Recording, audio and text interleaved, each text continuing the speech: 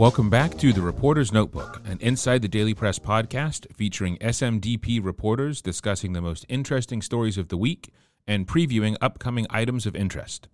Inside the Daily Press podcasts are produced by the Santa Monica Daily Press, the city's premier news source for 2 decades. Visit smdp.com for the news of the day. All right, folks, welcome back to Inside the Daily Press. Today we're doing one of our reporter notebooks, but instead of the usual 2 reporters, which would be Clara and Emily, my name is Matt Hall. I'm the editor, so I'm going to be here today talking with Clara. Emily is fortunate enough to have some family in town, so she didn't have to work today, so hope she's out enjoying the weather and Santa Monica and what it's got to offer. But Clara, how are you doing? I'm doing good, thanks. Another busy week at the Daily Press. Lots of interesting stories. Yes, there are. Why don't you kick us off? Why don't you tell us something that you're interested in or that you were excited to write about this week? Yeah, well, one sort of breaking news story that I hopped on was the resignation of the executive director of LAHSA, which is the Los Angeles Homeless Services Authority. A sort of controversial organization by some people's standards. It definitely gets a lot of flack for a perceived inability to respond well to the homelessness crisis. Obviously, that's not just the fault of the organization itself, but talks to the whole political system revolved around our response to homelessness and just the inherent challenges in addressing a problem that complex. But the executive director, who had only been in the position, I believe, a little less than 2 years, actually resigned, citing, pushback against some of the more progressive policies that she tried to institute. The one she mentioned most directly in her resignation letter was that she raised the lowest salaries of around 200 lowest paid people in the organization to $50,000 annually, because that is sort of the lowest level of what is qualified as a living wage in LA. And she thought it was absurd that people who were working for this authority that's trying to prevent homelessness weren't making enough money to maintain stable housing themselves. And she did this by freezing the salaries of the top 10 highest paid employees. And yeah, there was some pushback around that. And that's what she cited when she was quitting. But then she also talked about some of the bigger problems and challenges she faced at LAHSA, namely that the organization is charged with doing so much, addressing drug use, having mental health practitioners, feeding people into a housing system, working across the county, but at the same time, it has very little decision-making capacity. It's controlled by all these other organizations, Board of Supervisors, City Council, just to name 2.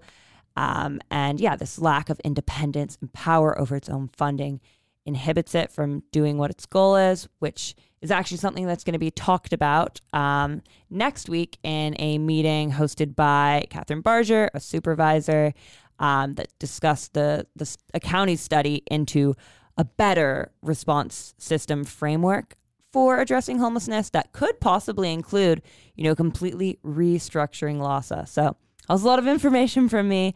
But that was something interesting I wrote about and something interesting that I have coming up on the same subject. Yeah, also coming up next week on the homelessness front, we might get the results of the homeless count. Usually happens every year. It was suspended during COVID, but volunteers go out, try and count the number of homeless folk that they see on the streets.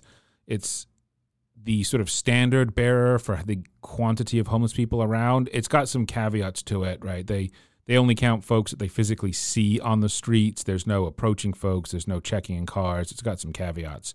But it came back this year, and we should get those results very soon. We are expecting we're going to get them next week. So that's just something for folks to pay attention to. Next week, we'll get some sort of measurement of the scale of the problem. Who knows what it will say? We don't know, but we should get that. Should get that next week. Yeah, and that's Santa Monica's count. This count was also performed all across the county. Yep, the everybody county does it. is a little slower than we are in getting their results out, but definitely in the coming weeks, we're going to have a lot more information on, how much the crisis has grown since the last count took place, 2 years ago now. Yeah. So as we said, Emily's not with us, but she did a couple of stories this week on local businesses. Well, I said local businesses. They are corporations, but they are corporations with a presence in Santa Monica. We had an opening and a closing, both of which people cared a great deal about. The Rite Aid at 18th and Wilshire closed, and it was sort of a big deal. A lot of readership. There was some folks who were freaking out about the Rite Aid. I will say there's another Rite Aid 4 blocks from there. Just go to 14th and Wilshire. There's another one. You can find another Rite Aid. But that one did close. A lot of people were interested in it. There was a particular mini gold rush of stuff because the Rite Aid put a ton of stuff on sale for a couple of weeks. So you were able to go in and get some highly discounted vitamins or questionable supplements or other things that were left over from the people, right? Like the stuff that was left on the shelves, heavily discounted. That store closed, and so that's a big vacant space.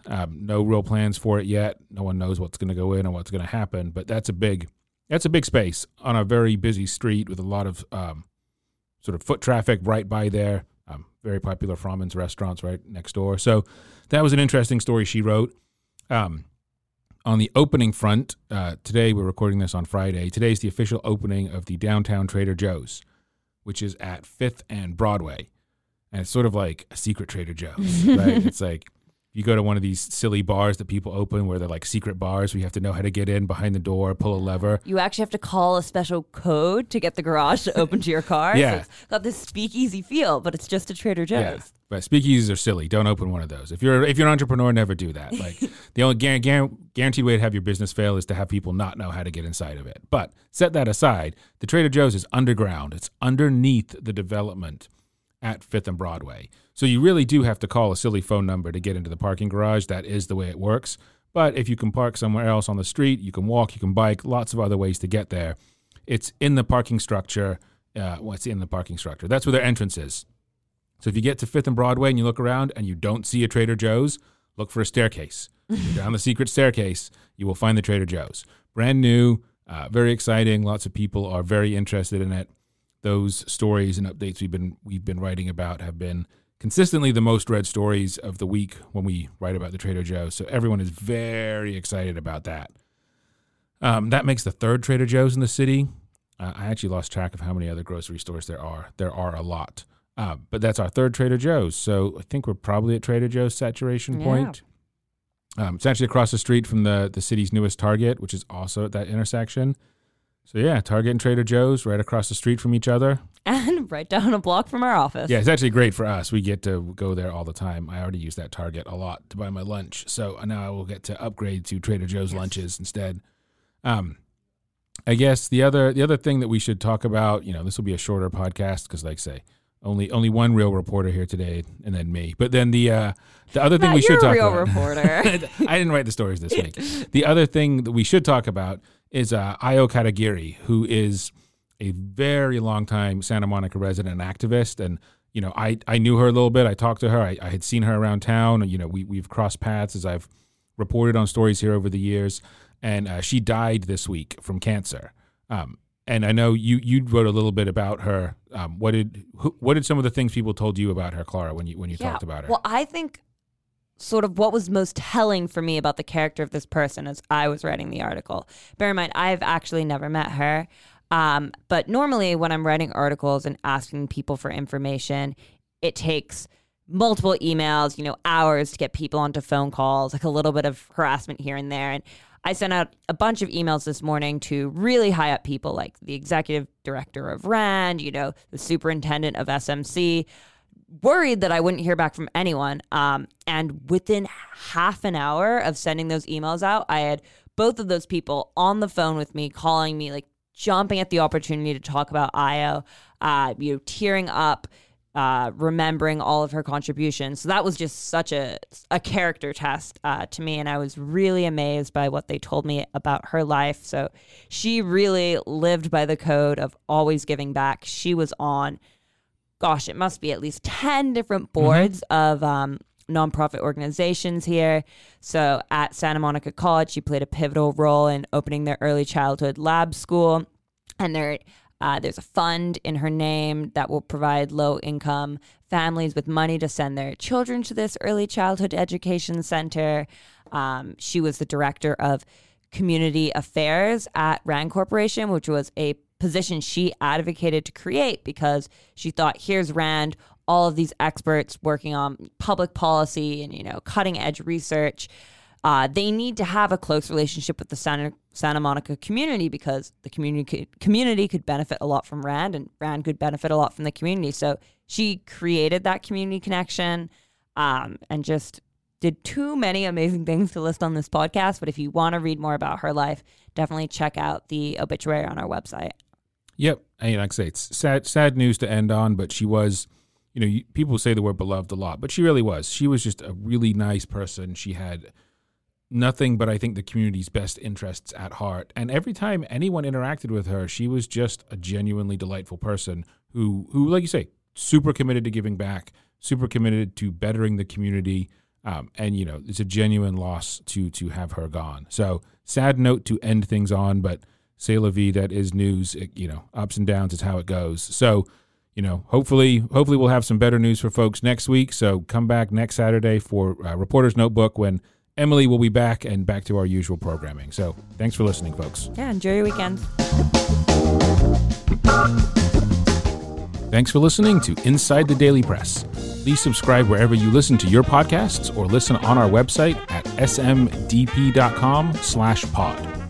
Music for Inside the Daily Press is provided by the Brig Band, LA's premier jam band. To find out when and where you can hear them live, visit thebrigband.com.